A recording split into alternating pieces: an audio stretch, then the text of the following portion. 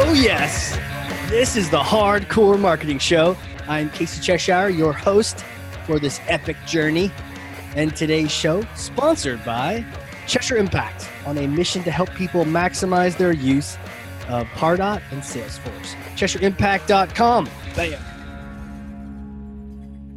We're live. Oh, man. So let me introduce you to the guest today. Super excited. He's got some myths to smash.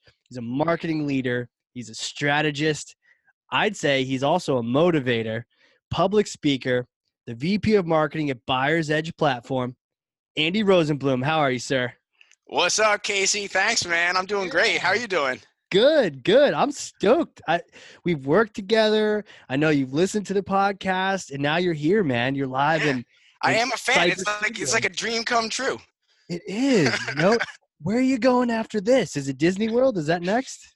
There's this podcast for days that I'm going to be, just lining them up. That's it, man. This is the first of many, right? Well, yeah, first, maybe. Yeah. Yeah. So welcome. And I want to tell people the theme here. This is our marketing leadership series. And it's talking to VPs of marketing, thought leaders, experts out there, getting your sense for strategy, technology, process, how you got to that position in your career. But to start out, we always do this thing. So let me get you this hammer. Here it boy. is. Oh, this hammer. Oof. It's heavy indeed. It is, man. So take that and smash some kind of bogus marketing strategy or just some misconceptions you're hearing out there that drive you crazy. All right. I'm going to take this big old hammer here. And here's the marketing myth that I think I want to smash with it. Yes. Not everything has to be embellished and, exaggerated every time. I feel like people are afraid to be authentic and deliver on the promise of reality. I have these marketing stats that I put out to my sales team and to other members of my team, and they're just constantly getting exaggerated out there. Our numbers speak for themselves in their true form. You don't need to add on to them or not everything has to be, coated with a layer of marketing speak. If you speak the truth about what you're good at to your customers, and then you're honest also with your customers and your stakeholders about the things that are going to be obstacles or the things that you're not as good at, you're going to build better relationships than if you try to exaggerate and sugarcoat everything and overpromise and underdeliver. Yeah, it's that spin, right? It's that icky, sugar-coated. You think, oh, sugar-coated, then you touch it, and you like this morning I cleaned up some candy for my kids. It was like all this stickiness, and it's not sweet at that point. Now it's just this grunge, Yeah, it doesn't coat anything. You gunk up your message. Real communication is about speaking truth, speaking it, with passion, making it clear and concise. And when you start muddying up those waters, your message gets messy and it doesn't wind up being well received and doesn't represent you well. Why do you think this is happening? Is it just because we're just all spin doctors in the marketing world, or? Well, first off, I think we're human beings and we're all a little bit insecure. Yeah. and that's okay. Right. But I also think that we're a little bit scared of our competition, and competition's healthy. It's good to know that someone's out there waiting to eat your lunch. Keeps you innovating. Keeps you out there working hard. And I don't know. I think that a lot of marketers put this demand on themselves to look. In our profession, our job is to make things sound good. Okay, and obviously, this is something that we're good at. And I think other people really demand that of us, and they ask us to, can you make this sound a little bit better? But what they're really, I think, asking for is, can you communicate this in an effective way? Yeah. Not in a way that's going to create a false sense of expectation, but, right. And I firmly believe that marketing should be aspirational. I think that you should make your brand, your product, whatever it is, something that people aspire to have, to achieve, to be close to. And so I'm not saying that we shouldn't, make our messages aspirational. I just think that we should make them genuine. Yeah. Yeah, be real and true. I think, but that, like you said, a lot of this world and society is very much not like that. You know, it's like you can't even just post a photo anymore. You got to post a photo and then throw some emoticons on it on top. You know, Sure, or everything is put a filter. I mean, filter. Yeah, yeah, you know, in the and this maybe comes down like the fundamental age-old debate of marketing or advertising. You know, like the Whopper doesn't look that good when you get, it never does, man. I wish it did though. You know, but but and so you know, you do have to entice people, but I think that in the world of marketing today, where people have so much information at their fingertips, they're doing a lot of research, they're doing a lot of decision making before they even enter the buying phase, before you even maybe know about them. You know, they already know. They're on Yelp, and they already know what to expect to be really positive about your restaurant and what to expect that's going to be a little bit negative about it. And you obviously want to accentuate the positive and work on changing the negative, but right, don't bring them into the door under false pretense that it's going to be this gorgeous ambiance, right. because you're going to fail to deliver on their expectation, or you're not going to attract your true audience. You're not going to attract Yeah. the guest who's really just looking for a really good authentic pupusa with no ambiance really to go with it. They don't care, you know? Right. Just feed me. I don't. Because it's such an interesting point you bring, because I think everyone knows, like, well, you don't want to trick people, but then what happens is you've now set different expectations, so they're it's gonna be really rough if, you know, they were expecting this amazing thing and you got, Yeah. you know, that's why like fake Yelp reviews and all that just drive me crazy, you know. I'm even hesitant, and I need to get over it, but like even hiring people to write content feels like has always felt a little icky to me. But you know, I understand that it's one of the ways in which you can best scale your content, but that's always felt like it's just a little funny to me. Yeah, well, especially not like third party people that have no idea, because I Right. think you can insta tell that is like just you're paying for bad content. You know, and there's some like local, you know, content, you know, factories around here, and when they call you and they're like, yeah, we'll just churn out all this data, you're just like, okay, Right. I'm gonna know, my audience is gonna know, and this is all it's gonna make me look like is an imposter. Yeah. You know, a marketing channel that cracks me up right now is the have you looked at the Steakums Twitter feed? No. You know what Steakums is? Maybe they were kind of burning someone or something. No. No. I don't know what you're Okay. talking about. Somebody else. Steakums is a food product. It's you might have had it in your freezer growing up or whatever. You can make steak sandwiches out of it, or you can Okay. make like chopped beef. It's like steak sandwich meat. You know. Okay. And so and it comes in these it comes like a little frozen box or whatever. And their whole approach on Twitter right now is they're just self-identifying as frozen beef sheets. And they're basically saying, like, we're not trying to be more than what we are. If you it's a delicious product. If you want a sirloin or a ribeye, go get a ribeye. But if you want to hook up a quick sandwich or make some corned beef hash or whatever, this is a good way to go. Buy our frozen beef sheets.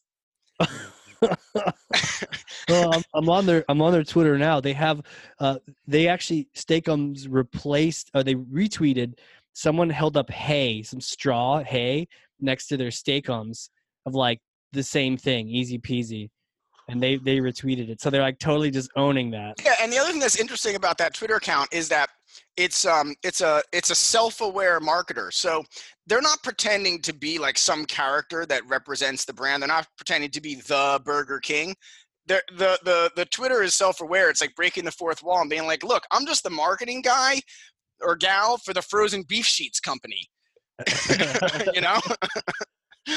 But there's a level of authenticity there that I think is really grabbing people, especially marketers, where they're saying, like, look, be good at what you're good at, attract people's attention for what you are, and don't put on that you're something bigger or different or more gourmet or anything else. Sick, man. You know what? If you just need to, like, people listening need to go. It's steak_UMM. And one of the things is, like, I'm starting a new DM room where we exclusively talk about Nicolas Cage and philosophy. Who wants in? Like That's pretty what? weird. Well, yeah, there's definitely a dose of absurdism to it too, which Yeah, I love absurdism. So yeah, because like too many people are taking themselves seriously, you know, in a very inauthentic way, just being what they think you're supposed to be, and sure. it doesn't come up. And this feels authentic, where they're just like, yeah, this is how it is, as opposed to, ooh, we're gonna try to be trendier. Let's try to go viral. You Yeah, know? exactly. And you know what, man? If I may give you a compliment, I think that's also what I like about you, Casey, and your podcast and your approach You're the is best ever. I think you keep it real, you know, and it manifests itself to your benefit because we were at that conference recently. It was actually the first time I met you, and there Yeah. was a customer on stage who was giving your company an unsolicited endorsement, right? And it Yeah. obviously doesn't get more genuine than that, No, but it like, doesn't. but you know, the reason why I listen to your podcast and the reason why I was excited to participate is just because it sounds like a guy who knows what he's talking about, is genuinely interested in other people, and doesn't try to present himself as anything other than, you know, what he Right. is, warts and all. Yeah. Yeah. Try to just be yourself. You know, I appreciate that, man. You know, My pleasure. we're just gonna put that on repeat, just so I can hear that every morning, for the alarm clock. Well, you do have to remind yourself to be real too. You know, it's not the Yeah. easiest thing. Yeah. No, it's not, because for every, one of you, there's 10 people saying like, oh, make sure, like, oh, you're gonna wear a hat on your podcast, or you're gonna wear a shirt to work. Now it is the logo, so it's okay, but All right, I like, feel that. Oh, I'm repping. you're repping. We're repping logos on the I got food videos. bam going. Food bam. Oh, we have to talk about that. All So, right. but yeah, for every one of those, like, positive is like, there's a bunch of naysayers, kind of like, trying to poo poo your party, Yeah. trying to make you into some robot or some suit. Yeah. And I think that's just that's what I really like in the world, like in art, in music, in food, in people. I like people who are have the confidence to present themselves, to be themselves, to be genuine. I love.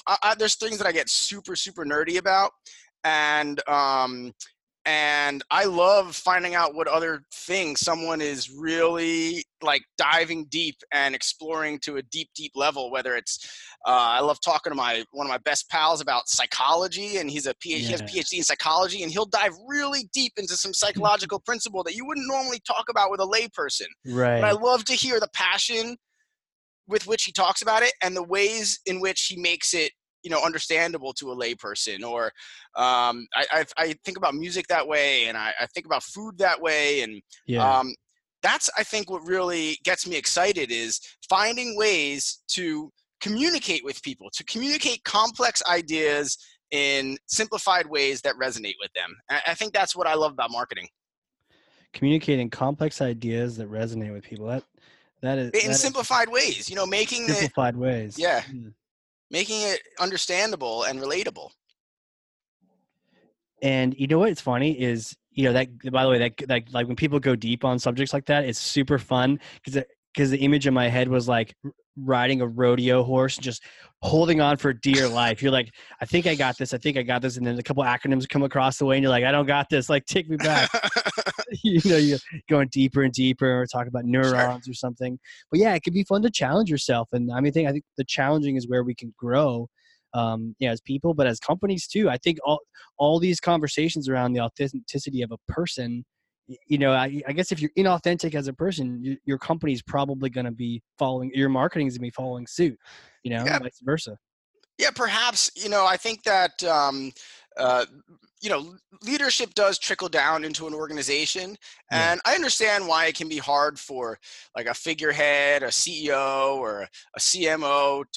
There's a certain, performance that you're doing when you're schmoozing, when you're presenting.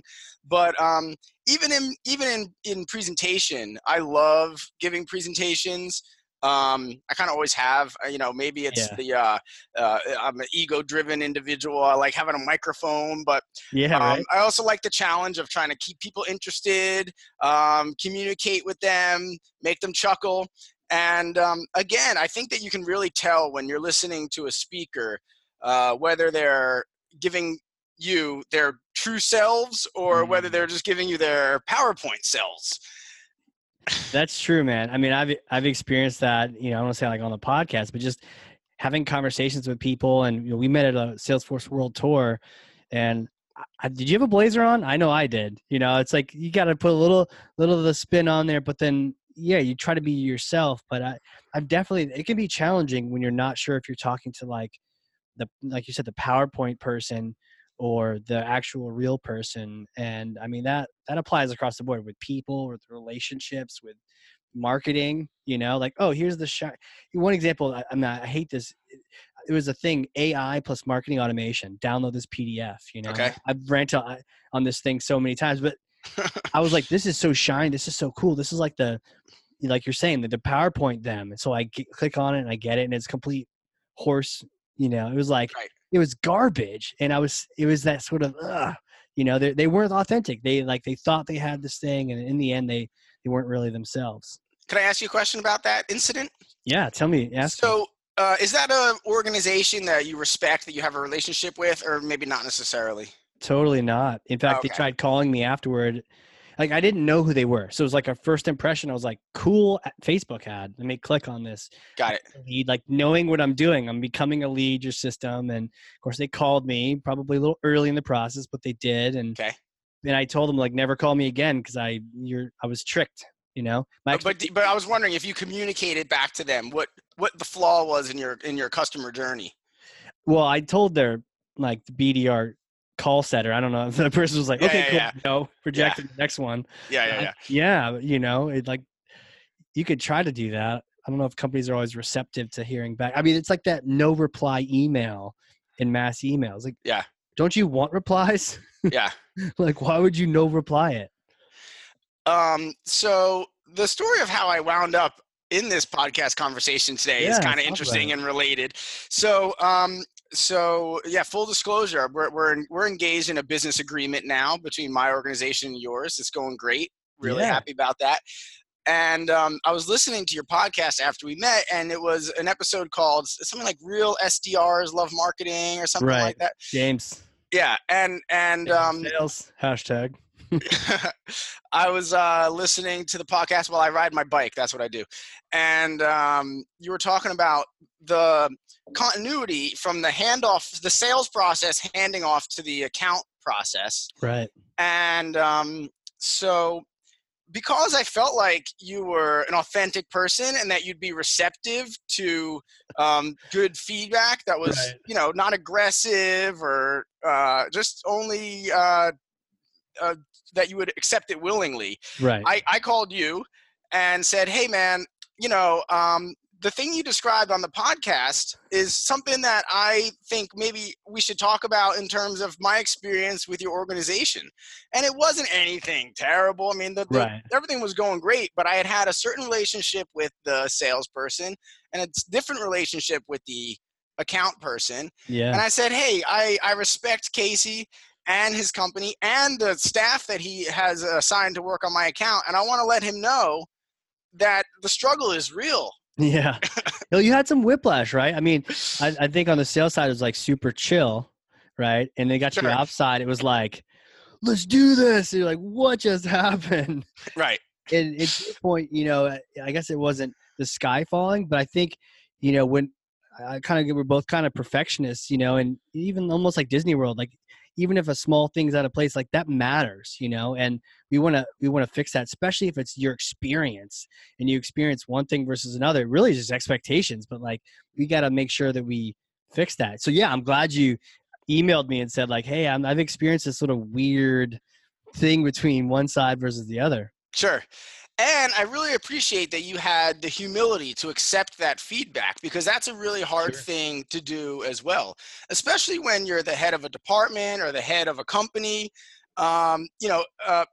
Just today, I went into SurveyMonkey to look at some of the responses that I got on a survey that I put out about a big trade show marketing operation that I was an accomplishment for myself and my team over this month. And I started looking at the survey responses, and, it was plenty of praise and plenty of constructive feedback, and some of it was infuriating and some of it was enlightening, Yeah. and I got like obsessed with reading it all, Yeah. and I was taking it personally, and I was shrugging it off, and I was putting up defense mechanisms, and I was being selective about what I was reading. And then I kind of combed through and I said, all right, I'm going to sit on this now, and I'm going to go back in a couple of days and read it again. And Yeah. some of the individuals that filled out the survey said, if you want to talk about this positive or this negative critique that I've left, please give me a call. But that's the kind of feedback that we need, I think, to make ourselves better in life. And if you read that or absorb that kind of information with a lens of ego and Yeah. as opposed to one of humility, then you won't retain the message that they're trying to give to you. And so Yeah. Yeah. And then you miss out on that feedback. It's not easy though, right? To your point, you're like, like you don't know how to react. Is it going to be that sort of like that emotional reaction where you're just like in the moment, like, you're either happy or sad or angry or whatever? Or is it that like thoughtful reaction? Okay, how could I be thoughtful about this? Like, what could I learn from this and gather from that? And there's actually, I think, a marketing lesson in that too, because Cool. probably for you, I know for me, a lot of the work that Buyer's Edge platform does for our clients is helping them do their jobs maybe a little bit better, more efficiently, giving them more access, helping them prevent mistakes, uncover mistakes, improve upon themselves.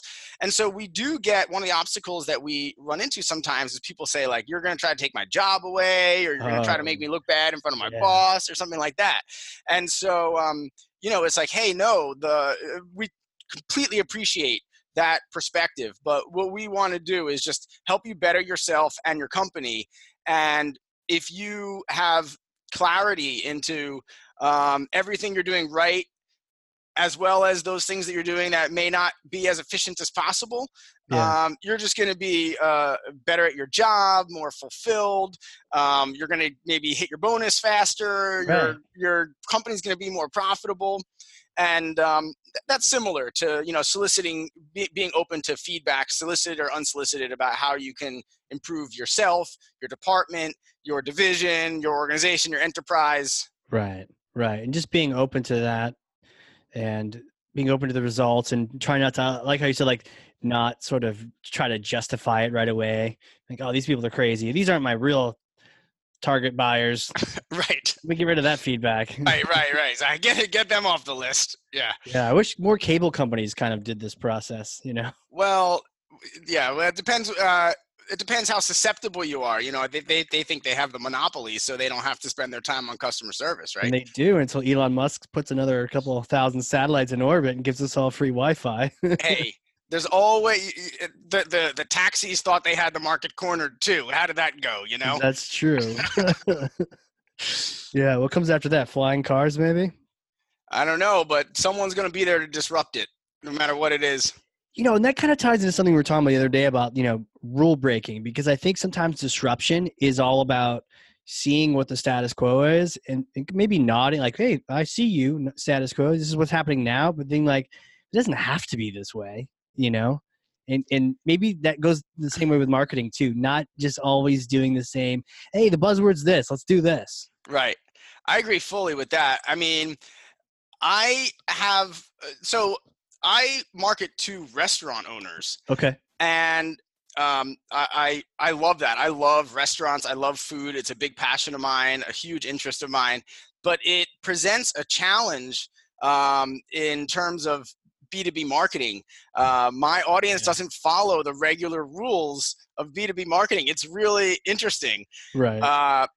Take like maybe the first rule is like, send your emails, midweek, midday, or mid-morning, Right. midweek, or whatever. Well, like these restaurant owners are just waking up, at this time. We get great email readership on Sundays at 7:30 p.m. Interesting. So it's not a time when you normally are going to be wanting to send your emails, but it's like a quiet time for the restaurant owner who is running around. Maybe she's making schedules for her servers, and she's jumping Right. in on the line to fix something, and she's working with her vendors to secure her orders, and she's worried about the health department. And then there's like this little calm Sunday night. Maybe they don't even open on Monday or something like that. Right. To And check then your email. they're checking their email, and it's incredible. These are not the typical content funnel doesn't really work for this audience. So it's not just, put out some white papers. Yeah. Don't worry, they'll click on it. They're used to this. They don't want to fill out a form. They're not used to filling out a content gate. Join your webinar. Yes, no way. No way. And it makes my job interesting. Yeah.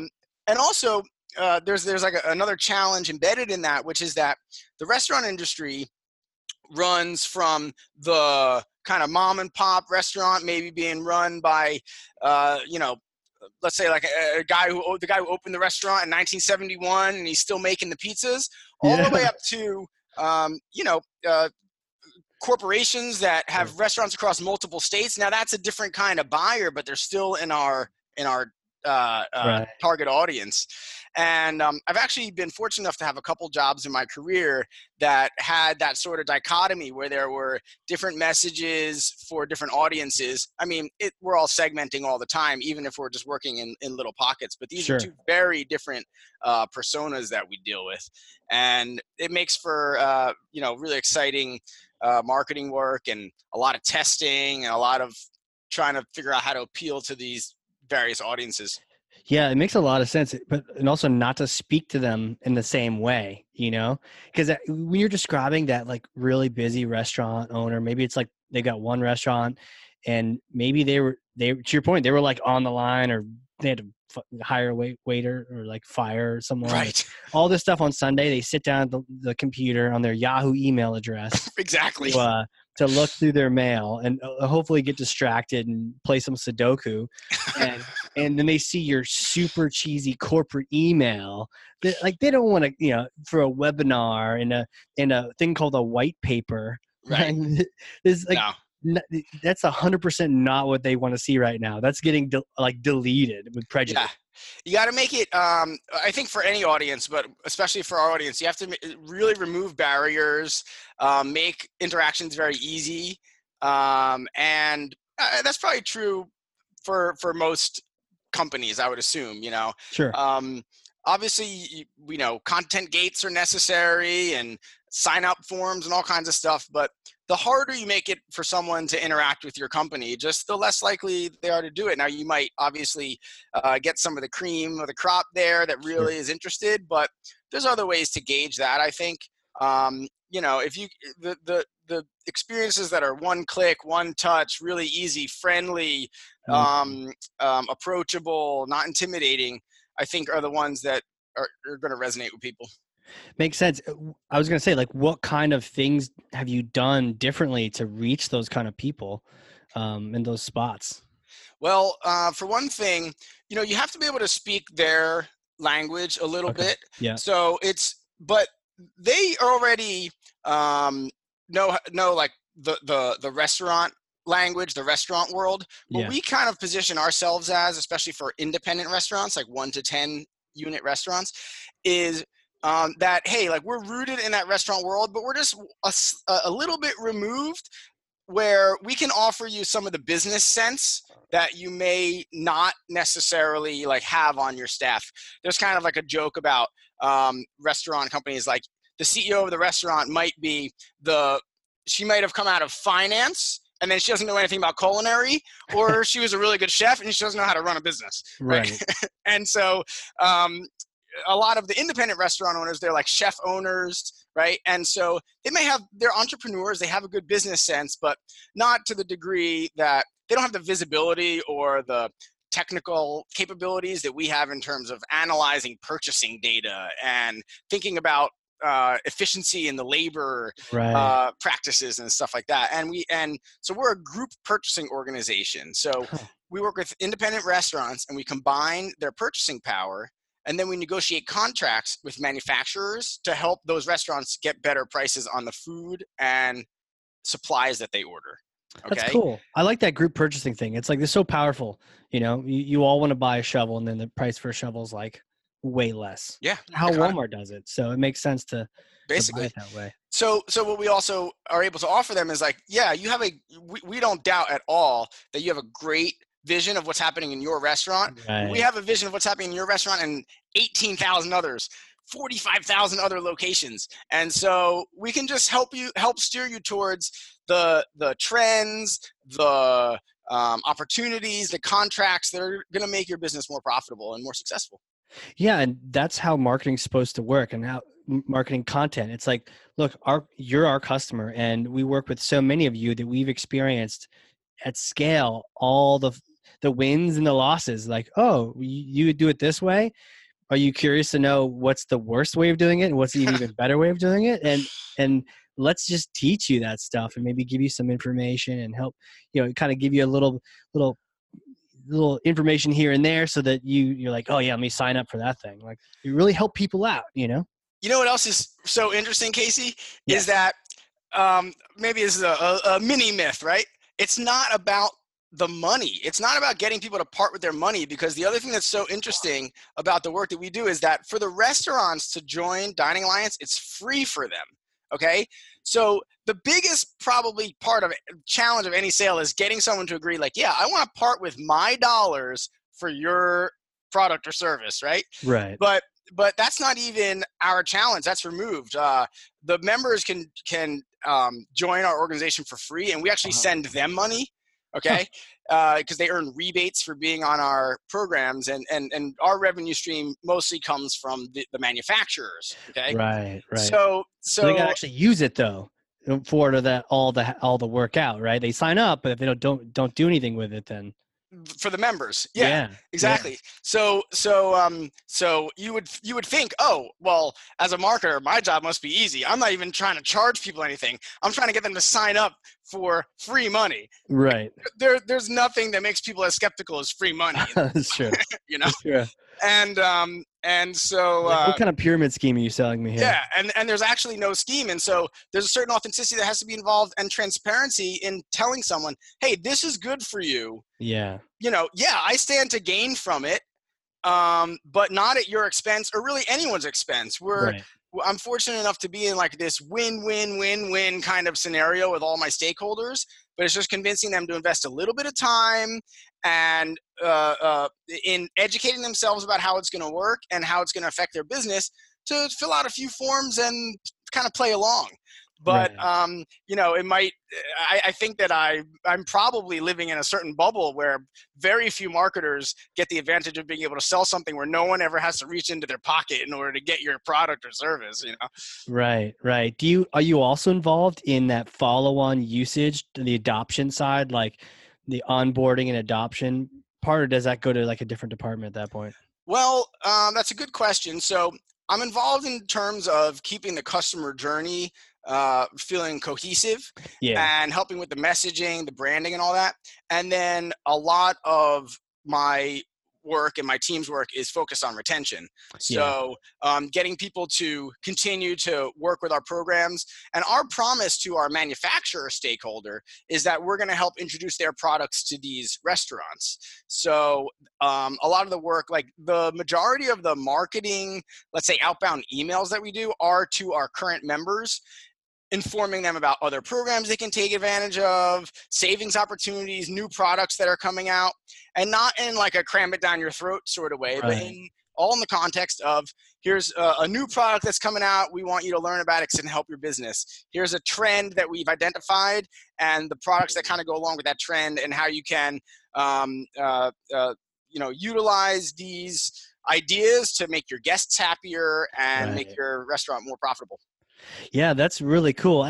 How do you acquire people? Because I got to imagine that, were you even skeptical when you got in, to this position where you're like, these friends with, one restaurant, one unit, it's not even, it's a unit. Oh, you only have one, but you got one unit, you got your Yahoo email address or maybe AOL.com. And is it hard to find them? Is that a myth, or like, are they where everyone else is, or they like get to seek them out in other places? Well, there's a couple facets to that. One thing is that it's hard to find them because I work in the Zoom Info used to be my neighbor here in the building. Yeah, I know And that. I know that yeah, office. and I Yeah. have some good friends there, and they could barely help me. All props to Zoom Info. They're a great company, but Sure. they were like, independent restaurants kind of aren't our sweet spot, you know? Independent restaurants are tough, you know? It's either like Yeah. info at luigispizza.com and then like Right. there's like 4 different people checking that. Like, Right. if you look at our CRM, there's always like different names associated with the same email address. Jennifer, John, Eric. Right. Like, And so the other thing is that this probably happens in a lot of industries, but restaurants can be run by people from all different demographic and sort of psychographic, areas of the map. So true. you have a lot of restaurants that have been passed from one generation to the next. So Right. maybe historic, like even in the last few years, they were never really responsive to kind of like digital marketing. Right. Everything was offline, direct mail. Now the son or daughter is taking a more active role in the management of the restaurant, and they're getting a little bit more involved in implementing technology in the restaurant. Right. And so our marketing mix is spread very wide. There's direct mail, there's trade show, there's event marketing. We're running display ads. We're doing social marketing. We do ABM campaigns. We run gifting programs. Obviously, maintaining websites and outbound email. So it's really a very wide mix that goes into our integrated marketing plans. You sound really busy.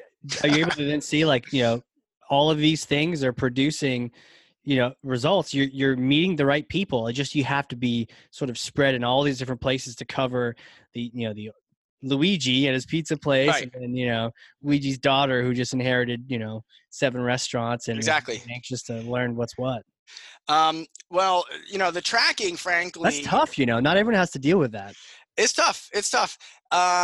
And by the way, so I run a marketing department in an enterprise that has multiple brands. So we actually go to market with different brands that we've either built ourselves or acquired over the years. Our company's grown very quickly in the last several years. It's a 20-year-old company, but we've really experienced some exponential growth in the last, let's say, 5-6 years.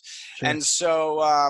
And so we're also going to market with all these different brands, and that's one of the unique and exciting challenges of my role as well. So I am kept very busy, and you touched on something that internally for our organization is probably one of my biggest challenges, and it's the tracking and reporting on all of that.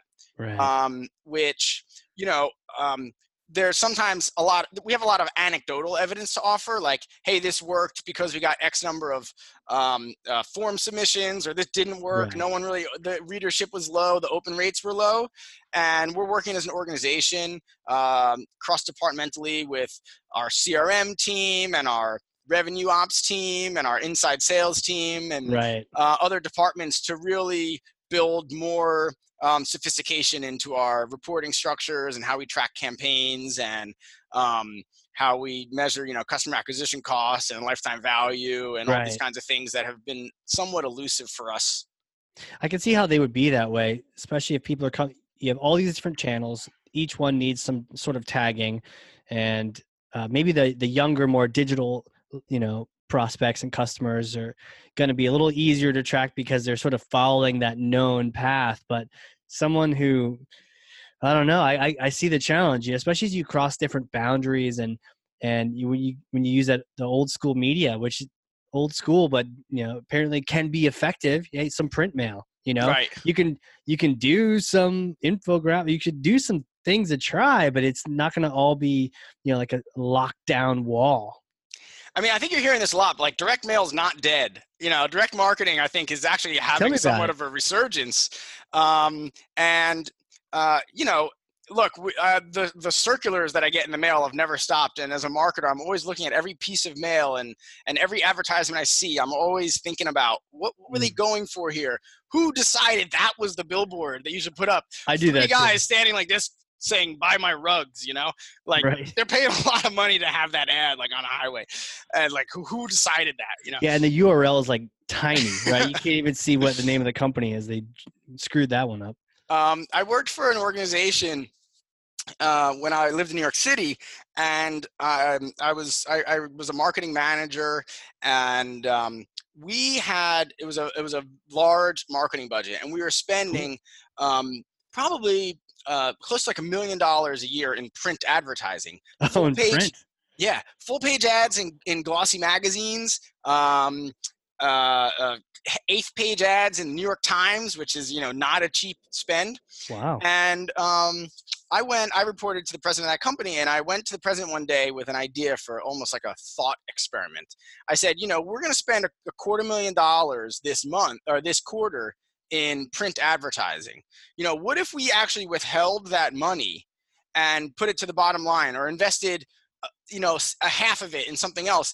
Do you think that the return on that investment is going to be worth it? Like if we withheld our advertising for the quarter, I wasn't necessarily proposing it. I was like proposing the thinking Yeah. about it, right? Yeah. Riddle me this. Yeah, and he entertained the thought, and we talked about it, and so ultimately he said, you know what, Andy, you're right. It is really hard to track how this print advertising is impacting our sales, but we just had 2 very successful quarters. So if it ain't broke, we're not going to fix it. And I still, to this day, I'm not totally sure whether I get it. Yeah. I agree with him in that he was like, look, I'm not going to mess with what's working in our business right now. Keep doing a good job with all the advertising, right? It's almost like what would have to happen there would be you just don't spend it, and Well, it's like ask for forgiveness afterward, but like on a hunch, you go, you know what? I'm not going to spend it this quarter. all right, but easier said than done, Casey. Do you want to hang it over your head when they, if he says, if Right. comes to you, right? Revenue Hey, I was goes flipping. down, they lay off like the team. Exactly. Like, your fault. Right. Right. Or like, right. I was flipping through Architectural Digest because we used to advertise in that magazine, and I noticed we didn't have our regular full page ad. Then the next day he's got the meeting with the board, they're going, what happened? Right. They're all looking at it, right? Like it's not actually for the customer. It's for like the board. Well, you see, our marketing guy, you've never met him, but he had this idea. Yeah. But he saved us, our revenue went up by $250,000 this quarter. Right. Right, exactly. It's the other 750 that we'll have to account for later. You're right. That's a real challenge, especially the print side of it. And I could see how that kind of thought you'd wonder about it. And I think about that too with, we're kind of local in the same area here. The radio ads and the Jordan's furniture, the Sure. ads around, if the Red Sox win or if they hit this sign, you all get free furniture. Sure. And radio is another of those sort of amorphous things. And Yeah. you mentioned right before we got on here that you did radio when. Oh yeah, I used to host WLVR, Lehigh Valley Radio, when I went to Lehigh University. It was probably my favorite thing I did in all of college, was host AM a or rock FM? and roll show. FM, yeah, 91.3 So, FM. like music, rock and roll. Okay. See, Yeah. you're way cooler than I am. I did like an AM show. Oh, what was it, talk? WSMN AM 1590, The Tiger. What'd you do? Sports or? Well, it was called the .com hour back in the day. Oh. And yeah, we just interviewed random people. Like, I talked to like the monster.com founder one time. Oh, cool. I'm pretty sure I talked to Jeff Bezos back in the day. Nice. When he was still on like a version 1 of the website. That's cool. But how about you? So you were hosting like a music show? Yeah, I hosted. It was called The Night Flight, and I had 2 co-hosts, DJ Spoticus and my man E Hills, and we used to play rock and roll on WLVR radio up in Bethlehem, Pennsylvania. Wow, you kind of have that radio voice going on. Yeah, that's a great compliment. Thank you. Yeah, right. I always tell people. Go ahead. Oh, on the topic of the billboards and the radio advertising and stuff like that, I always think about some of the smartest marketers in the world, I presume, work for some of the most successful brands in the world, like McDonald's or Nike or something like that. Like McDonald's, they're in print, they're in billboards, they're online, they're on the radio. Obviously, they have marketing budgets that are like unfathomable to guys like you. But if it wasn't working, if there's something to the idea that like marketers who I respect, at least their work, Yes. like Nike, Apple, these people are putting up billboards, they're putting in print ads along with all of their digital and social and web and things and mobile and things we're not even thinking about. But Right. like it has a role in their marketing mix, and that probably gives like a little bit of validity to at least that channel. Yeah, I see where you're going. Like if the Wizard of the High Seas is doing it, then it's probably not all bad. Though I don't know if you've ever sort of visited some of the bigger companies, but sometimes when you get really big, they can get really dumb too. And sometimes it's the smaller ones where they actually have to count every nickel and penny, where you're getting really. But I hear it's both of those things are probably true. And the other test I think that they could do, and I mentioned like just not doing it and seeing what happens, is when they do the print in one geography versus another, and they're like, okay, how did we do? Right. Well, it worked or it didn't work, and they're looking bigger picture over as opposed to just like it's that one company with those ads, and Of course, it's like have to run it. marketing 101, like reach and frequency, right? And Yeah. I talk about this to people all the time when I even my own team who are sophisticated marketers, or when I talk to other people who may understand a little bit less about marketing, and I always say, look, it's not like you watched an NBA game and then you saw an ad for a chicken sandwich and you just like got off your couch and ran to get that sandwich. Right. It's like it's about like working over time to gain share of mind, make you associate that sandwich with a certain kind of hunger that you experience, Right. and that theory applies, to all kinds of marketing. And I tell people this all the time: is like this one email alone, this one campaign. Let's not think about this as the linchpin that's going to make your quarter. Every now and then, you hit a really successful one that like really Yeah. drive some good business. But I think that it's about an integrated marketing, and it's about the fact that over time you see that ad with a certain amount of frequency, you absorb that brand's message through other channels, whether it's organic, whether it's something they paid for, and then when it comes time for you to be feeling a little peckish, you say, I think I'm going to go to that restaurant and try that sandwich. Yeah, crispy chicken sandwich from Chick-fil-A. Yeah, Extra pickles. Let's do this. that's right. You're right. It's not that instant. Sometimes it's instant and sometimes it's not, but usually it kind of like plants a seed. And it's honestly, sometimes that's why I prefer B2B marketing, because it seems just a little bit more logical, even if it's still irrational. It just is a little more pathway to it, as opposed to you saw that brand, that Asics ad 300 times, and now you got to go get new running shoes and you're not sure why, but you're just doing it, as opposed to, oh, I really need to capture more leads, and I Right. need marketing automation, and which program should I get? And it's almost like there's more sense to it when you have organization buying, but maybe that's even a myth. Maybe it's more B2C than we think. I think it's a mix of both, because you're marketing to people and trying to help solve their problems, and just, I guess, make them better professionals. And Right. then I don't know, but I think that like the B2C world has that really interesting maybe demographic overlay that's a little bit more direct. Maybe, but it's all needs based in the end. Yeah. It's all about understanding what someone's needs are and how you might be able to help them fulfill those needs. Yeah, but it's more of that like physical or emotional needs, as opposed to, I really need a list of restaurants that I can go market to and Right. go find this thing. So yeah, what about ABM? Do you have that approach, or have you learned anything from that? What's your take on it? Because it gets a lot of buzzword play. Is it truth? Is it hype? What's the deal?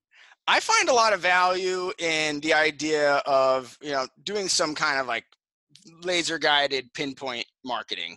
And ABM, like, I guess anything else in the world, like it ranges from like doing little, let's say, like gifting programs to these like huge integrated campaigns, and it can get infinitely complex. A lot of people are trying to solve like for that complexity right now. I think a lot of marketing software and stuff like that are solving for that. But I have experienced in my current role some direct success with, getting a VP of sales to identify a small number of target accounts and then creating an experience for them that is tailored in a meaningful way. Right. And it doesn't have to be complex, but it's just about changing the tools that you're going to use to kind of get this person on board. And I like that idea of investing in quality a little bit, and investing in personalization. I was actually on the receiving end of a pretty interesting, I guess you would call it ABM campaign recently. Sure, yeah. So I am in the process of selling and buying a home. So cool. I was vetting a couple different mortgage brokers, and one of them I had some conversations with. They probably weren't even my first choice, to be honest. And but we had a couple conversations, and then I got a envelope in the mail, kind of out of nowhere. And in the envelope was a copy of the Berenstain Bears Big Move. You know the Berenstain Bears? Yeah, man. Yeah, like a kid's book series. So yeah. I have a 3.5-year-old, and he actually loves the Berenstain Bears. And I like them too because they kind of help like teach lessons. 100%. Yeah. And so it had a little inscription on the inside of the book, and it said, "Dear Andy and Cassie," that's my wife. I enjoyed reading this book to my kids when we moved recently, and I hope your son enjoys it too. And there's no way I'm going to go shop for a mortgage without calling this guy right now. Right. It was so. How do you not? Yeah. Yeah. It was that gesture was so meaningful. It touched on so many different like aspects of marketing and sales relationships that I respect, like to the point where I don't even necessarily know if he knew that was ABM or if it was just him just being a really genuine, caring, and concerning person. And it wasn't like this great gift, like we're going to do a custom cigar set. It's going to be inscribed with mahogany. This was like a book that he may have grabbed when he was at Target, or maybe he has a case of them. I don't know what it is, but it probably cost him a few bucks. And then he just took a minute. And what's so awesome about that is that it was meaningful. It's a gift that I'm going to hold on to, and it indicated that his role in this process is going to be to help me solve for my needs, to solve my problems, and not only just the ones that he can help me with. Obviously, he's going to help me secure financing and find the best loan, maybe help me secure legal counsel. But he's saying, like, look, I know the challenges that you're about to face. There's a multitude of them. Packing up your whole life and all this stuff. One of those challenges is going to be handling the disruption in your 3-year-old's life. Right. And here's a little something that can even help with that. And man, that was so smart. And he came back into my solution set where he had probably not been in it. So interesting that even he was sort of eliminated in that solution set. And you're right, whether he has a box of them or not, it's almost like the result is the same, that like someone, whether they took half an hour to go buy just one book, or whether they took 5 minutes to write this, knew the name of your wife, knew that you had a kid. So it was more than that surface level form of like, so-and-so wants a mortgage broker, and it's nothing about them. It's like, no, actually I know who's important to you. I know that you have a kid, and then here's this, and that doesn't work with that. To your point about it doesn't work with everybody. Not everybody has a kid at that age that book would fit. So even if you had a box of books, you can't use it on everybody, Absolutely. I like appreciate it on like a meta level too, like on the oh, that was a smart marketing move. Totally. Yeah. And so I do a weekly little video vlog, if you want to call Oh, it, a you little got like a video. vlog? Yeah. Well, it's internal, so I call it News on Marketing. Nom nom nom.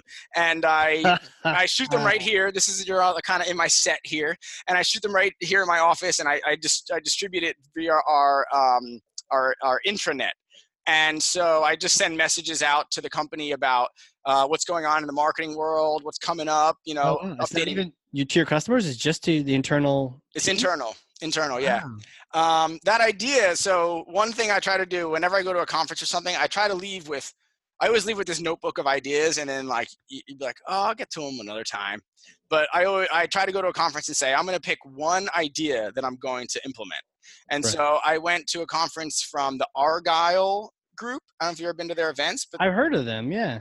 yeah, they're cool events. I went to an event down in Boston, and yeah, so I said like I'm going to implement this. They said like it was talking about like getting buy-in from other teams, sales and marketing alignment, that kind of stuff, and it was like we do a weekly like 2-minute marketing update. I was like I'm gonna do that. I'm gonna use it anyway.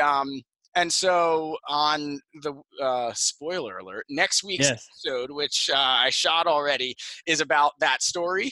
Oh, And cool. I'm putting the challenge to our salespeople to say, hey, find out these meaningful touch points for your customers and bring them to us via the CRM, by the way. Yes. Log the information the way you're Yes. supposed to, and let us activate against that for you to help create a meaningful experience for your leads or your clients to either increase account penetration or bring a new lead on that you've really been looking to capture.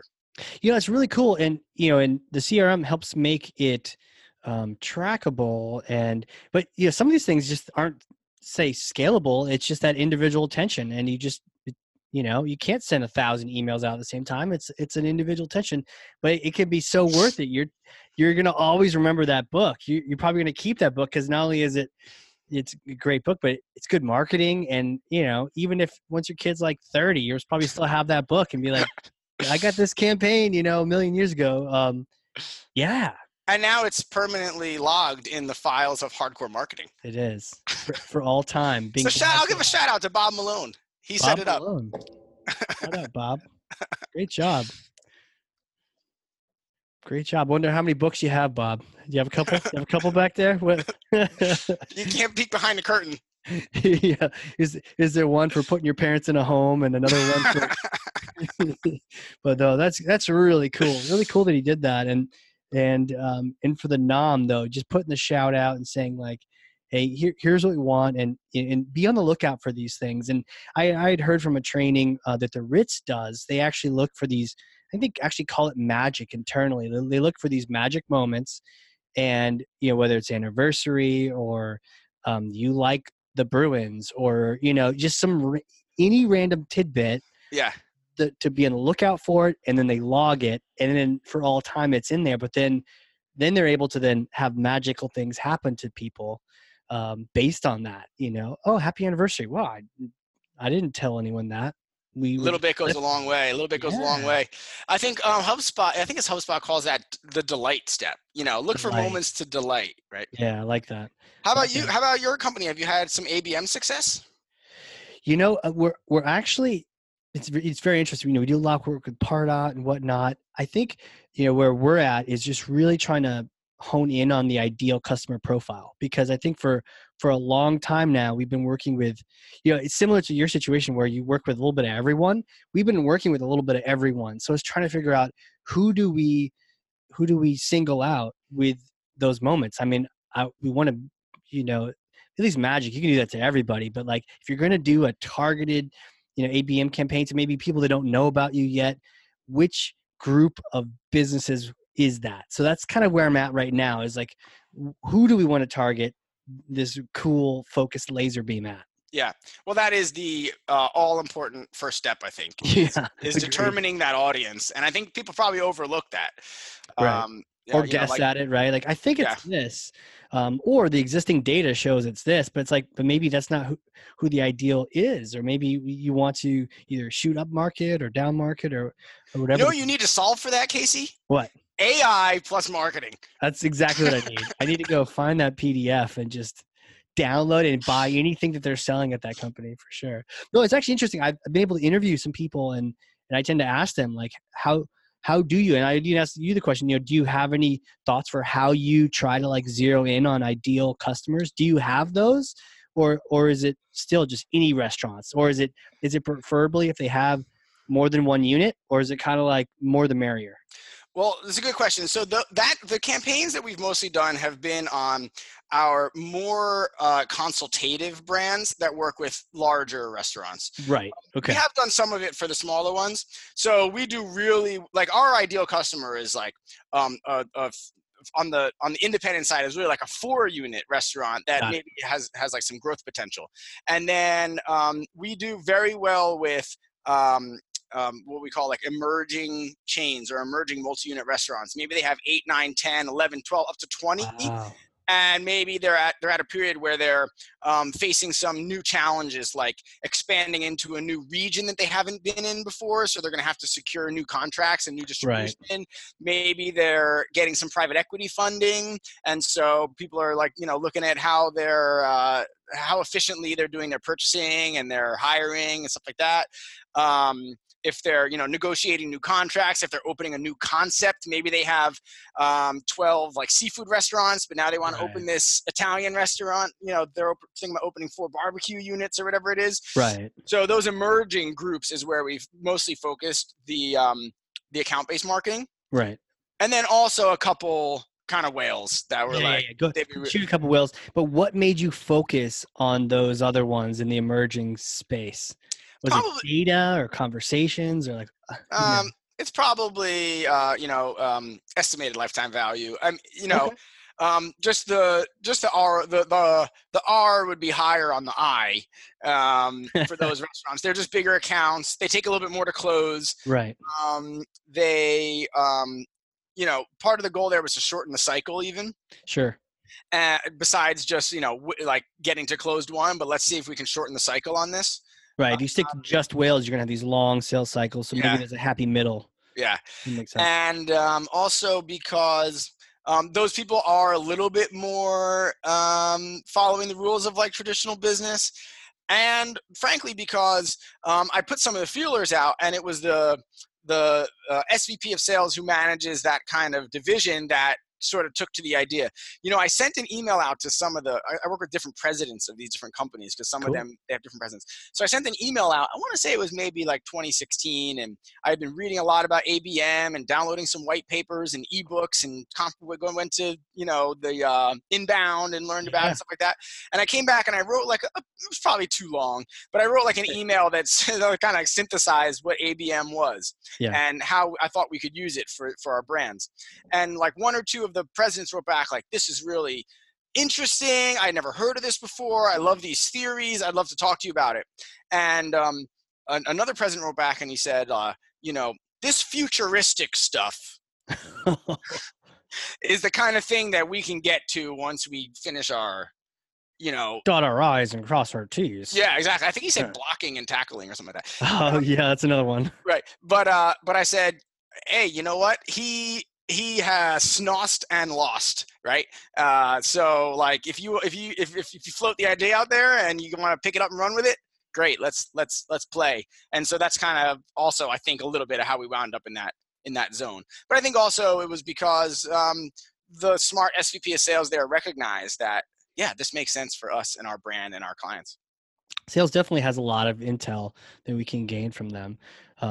So my question really at this point though is like, who are you? How did you, restaurant experience, marketing experience, you're the VP, you're running the show, multiple customer groups and personas. Like, take us back, little Andy. Like, were you always gonna be a marketer? Like, who are you? I may have always was going to be a marketer.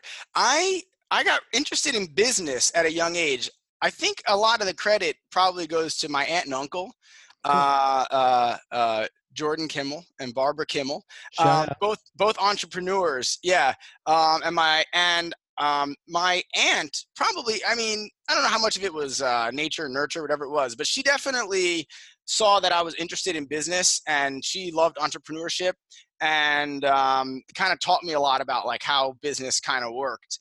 And that was at a young age. And how young were you? Like, did you start selling stuff around the neighborhood or like, what was the? I don't know about selling stuff around the neighborhood, but we used to like come up with maybe come up with an idea, and Yeah. then instead of just being like, that's a goofy idea, she'd be like, let's write a business plan about that, Wow. like something like that. Or like Yeah, she, that's cool. I don't exactly remember, but and I was interested in marketing, I think because I really like things that are kind of clever and entertaining. I like to be creative, and I think I probably liked commercials, and so I thought like marketing Right. was cool. And then I took in high school, like when I had the chance to choose an elective. I grew up in New Jersey, on the Jersey Shore, by the way. Okay. Yeah, Oh, Jersey Shore. I mean, we should have told people Jersey Shore at the beginning, so they were, so they knew what to expect. Kentucky, everyone else, Yeah, I've never worn a Red Sox hat in my life, and I never will. Yankee fan. Yeah. Anyway, but See, you should have respect. told me that at the beginning. Otherwise, this would have been a much shorter Yeah, interview. respect for baseball, across the league, right? But anyway, yeah, in high school, when I could choose an elective, I chose marketing, and it was taught by this pretty cool teacher. His name was Mr. Lambusta, Ah, and he was the marketing class, and it was like, I don't know if you ever took like, it was like the 4 P's of marketing, right? sure. And like what's an advertiser, reach and frequency, how it's a budget, all this stuff like that.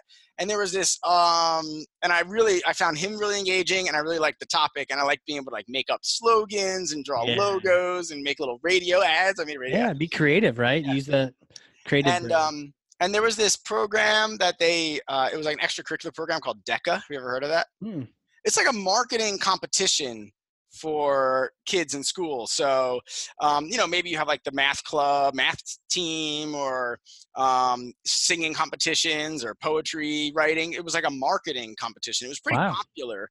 It was pretty popular in my school, mostly because like you got to get out of school for a day. Mostly because people took Mr. Lambusta's class because he was cool. He was like the football coach, and he was funny. Oh, the football coaches are like the best. They break all the rules Yeah, and then don't care. yeah, Yeah, but are really good teachers in the same time. right. And then also, if you like did well at DECA, you got to get out of school a little bit and like go on some trips and stuff. Oh, wow. So I entered the DECA competition, and it was like you had to take a written test, and then do a role play where you were given like a business scenario, like maybe it would, and there's different categories: travel and leisure, or finance, or retail, apparel, whatever it was. And you were like given a scenario, and then you had like 10 minutes to prepare, and then go in and pitch to, let's say the scenario was, you are a marketing firm, and you're going to pitch, and you have to come up with ideas for a sneaker retailer who's having trouble reaching the youth market. And Oh, wow. and then you have to do a role play where you play, act out what that meeting would go like. And so I Do you was, have time to prepare, or is it just like, I think you get like, I don't remember exactly, maybe you get like 15 minutes to prepare, and then 10 minutes to present, wow? something like that. You got to like make some notes, and then, so it was a written test, and then I don't remember what they called that part. It was like a role play or an Yeah, oral sure. part. And I was kind of good at it, and I started sort of winning at it. And I got to go to like states the first year, and the next year I came in first place in the state, and Wow. I got to go to like nationals. Jeez. And so twice I got like a school funded trip. Once I went down to Louisville during Derby week, and then one time we got to go to Anaheim and go to Disneyland, and it was like with the guys and girls from my high school. It was really fun. I got to go out of school and like get a free trip, and there was other stuff that we did to like raise money. I worked at the school store and stuff like that. Sure. Anyway, I say all this because I hadn't thought about it in a long time, and then like last year, my parents asked me to clean out the basement in New Jersey for around Thanksgiving, and I was cleaning out, and I found like a box of my old trophies, and I had this pretty big trophy, and it was I had gotten first place in food marketing category. No way. And I was like, little did I know when I was like 16 that I would be a professional food marketer later on in life. Right? Did you keep it? It's like in your office right now. It should be, right? I have a lot of You need to go get that. tchotchkes and stuff in the office. I should get the trophy. You'll hear about it from sales, but Right, yeah. But so yeah, then I went to school and studied marketing, like Right. marketing major, and I moved to New York City, where I worked for a small marketing firm. Oh, cool. We're actually doing a lot of interesting work: employer branding Okay. and internal messaging. And so we were this little marketing firm in Soho, and we were working with huge companies like Deloitte and Johnson and Johnson, Yeah. and And so so I lived in New York, and then um, it was actually one of the graphic designers who I worked with kind of tipped me off. Hey, one of my other clients is hiring, and that was in kitchen and bath. So it was for this company. This is where we did a lot of the print advertising. Oh, right, Yeah. yeah. And so I kind of moved over there to that role. And that was an interesting job too. Talk about dichotomy, because we were both a high-end like kitchen and bath showroom kind of company, Sure. but also we just sold like parts to plumbers who were working on like installing radiators and stuff like that. Right. There was these two faces to our marketing. There was just like super high end, giving out leather bound journals and making everything seem like really sophisticated and cutting edge. Yep. To do that marketing while not alienating the plumbers who didn't want us to seem like we were like the expensive option. So there Right. was an interesting challenge there. And in like not crossing those two paths, I could see that being. That's interesting. You've had experience throughout your career with the like totally different personas on either end, but you still need to be able to help them both with their problems. For sure. And my career has really been in small business B2B marketing. Right. And I don't know, I guess either I gravitated toward that or my experience naturally lent itself to continuing in that path. And then, so then I lived in New York about 10 years, and that's where I met my wife. We met traveling, actually, which is really fun. Where were we at? We were on a trip to Israel. Really? Yeah. Wow, I haven't been. Oh, I think you would like it. It's a really beautiful place. I think you're in. I think we have some similar hobbies, because I love hiking. It's one of my most favorite things to do. And I know that you're like mountaineering, and there's some really good terrain out in Israel. And it's like just beautiful landscapes with this overlay of history and religion and present day like political. It's like a hotbed for all those things. I could see that you'd be hiking around and you kind of come around to the bend and now there's some like ancient temple or something, that it's like amazing. For sure. I mean, thousands of years old, these structures are still standing in Israel. So yeah, we met there, and she was living in Brooklyn at the time, and she's from up here in Massachusetts. That's how I wound up here. Was it like how you doing? Was that how you said hi at the beginning, or? I was very excited to meet her the moment I saw her, and she was kind of sitting with her sister at the coffee shop, and I sort of took the table next to them and started chatting them up, and then and that was it. Was it like intentional? Like I need to go sit at this table and just start a little marketing, or did it kind of? I wouldn't call marketing, but I knew I liked her.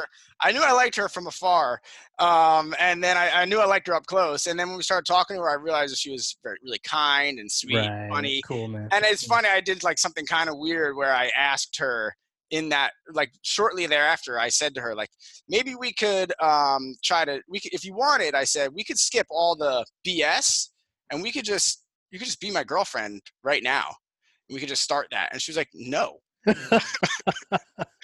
But whatever. For the B2C sale, and she's like, no, I prefer B2B. Hey, always be closing, right? Always be closing, ABC. But yeah, so she's from up here, and I guess the last part of the marketing story is that when we moved up here, I knew that I really wanted to work in something that I was passionate about. I still want to stay in marketing, and no matter what kind of marketing job I may have landed in, I'm sure I would have embraced it. But I just had this passion for the restaurant industry and food, and I really wanted to be in that space. And I held out for a long time, unemployed, waiting to find an opportunity that would put me into that world. And so I got great advice from my man, Jim Wexler, who was one of my mentors and early bosses at that marketing firm in New York, where he said, and this is advice I give to people all the time now. He said, go on my LinkedIn profile and tell me who you want to meet. If you tell me 5 people you want to meet, I'll send you 5 introductions. But he put it on me to do the work, to go into his profile. He didn't just say like, oh, I'll send you this or that.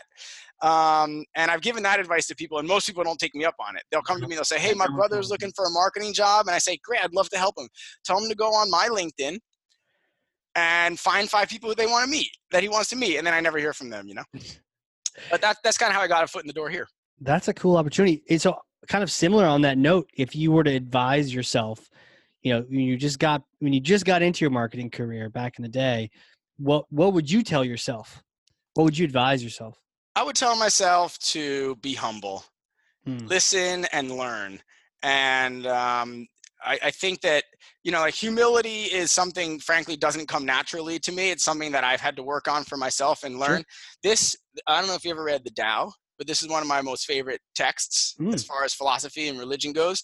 And it teaches a lot about humility, as well as, just being fair and being, not being aggressive and how to be a good leader and stuff like that.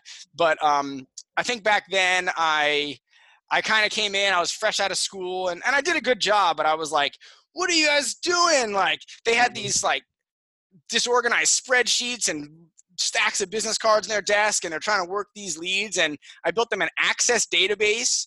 I signed up for an email marketing program, and built a pretty successful sales Wow. funnel with Jim, with my man who was the VP of sales there. Whereas they had nothing before. But I Right. think that I was. I don't know. I was 21, 22 years old, excited to be living in New York City. Yeah. I'm not shy. I probably should have done a little more listening and, stayed a little bit humble. But Well, at the same time, that worked for you, right? I mean, you kind of stepped up to the plate and you made stuff happen. I suppose the other thing that I probably would have given myself the advice of is to take more initiative Okay. and to I think I maybe spent too much time being idle in some of my early jobs, whereas I could have been anticipating problems, finding new ways to streamline and find more solutions and stuff like that.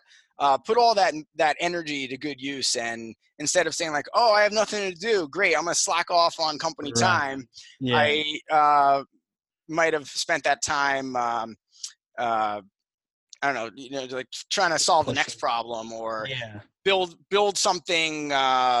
Maybe start. I knew about content marketing then, but I was too lazy to write the blogs.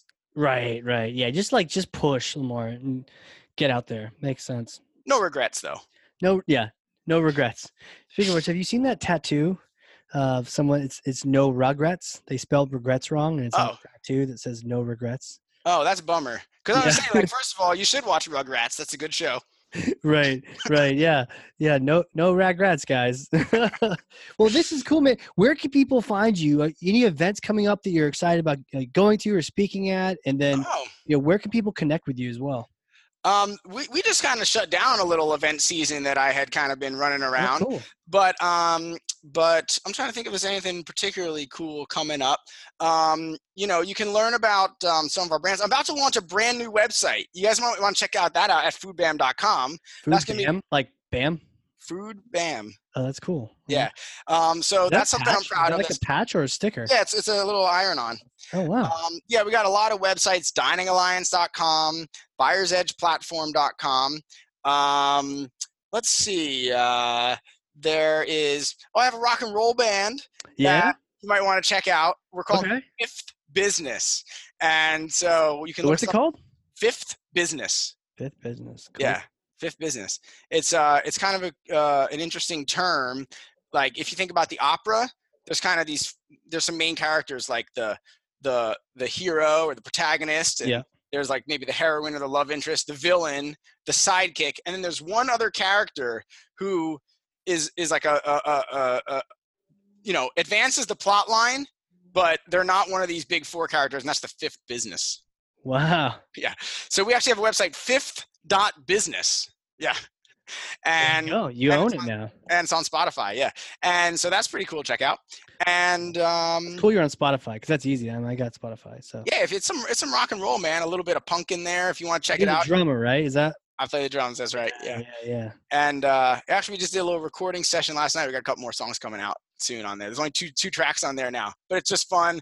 It's with good buddies of mine who work in all different industries, but we all share a love of music and just get together and rock and roll, And let's see. Yeah, those would be cool things to check out. You can, if you want to talk, you can find me on LinkedIn. Yep. It's Andy Rosenbloom. Boom. And then Twitter, you're on there as well. I think the same. Yeah, I don't frankly use it all that much. No, I should more of the use LinkedIn is more of the. Yeah, probably. Yeah, when people connect, don't be a weirdo and just rando connect. You got to say like, "Hey, I heard you on the podcast" or something. I would love that. Yeah, that'd be And cool. I'm one of those guys too. I listen to podcasts and I reach out to the people that I heard from and I say, hey, that story really resonated with me, or I'd like to maybe consider working with you. And so It's I that would love. feedback that nobody gets with radio and print ads, right?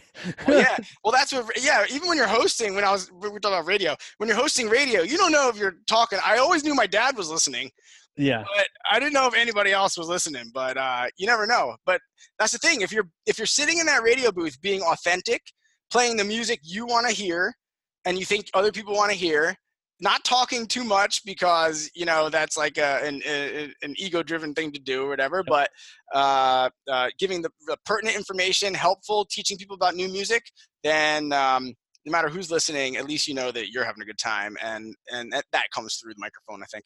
Yeah. That's how I've always felt about this. Is that I have a blast. Like I had so much fun talking to you today, and I've learned a bunch. We've had some fun conversations. I'm gonna go check out the meat sheets. And just giggle for half an hour about their ridiculous social, and it's just fun. And I think if I'm having fun, then you kind of hope that other people are too, and kind of learning from it, and also just enjoying it. Something to listen to in the car that's not selling you something or fake inauthenticity we were talking about at the beginning. Right on, man. I salute you for running your program that way. Yeah, appreciate it, man. Thanks for being on here, dude. This has been awesome. And, for everyone else out there listening, if you learned something or just enjoyed this time or both, then share this with someone so they can learn from that. And then check out that, hit it up on Fifth Business on Spotify. We got to check that out. That's right. That's right awesome, man. Casey, thank you so much, man. I really appreciate it. Absolutely, dude. And for everyone out there listening, this has been the Hardcore Marketing Show. We will catch you all next time.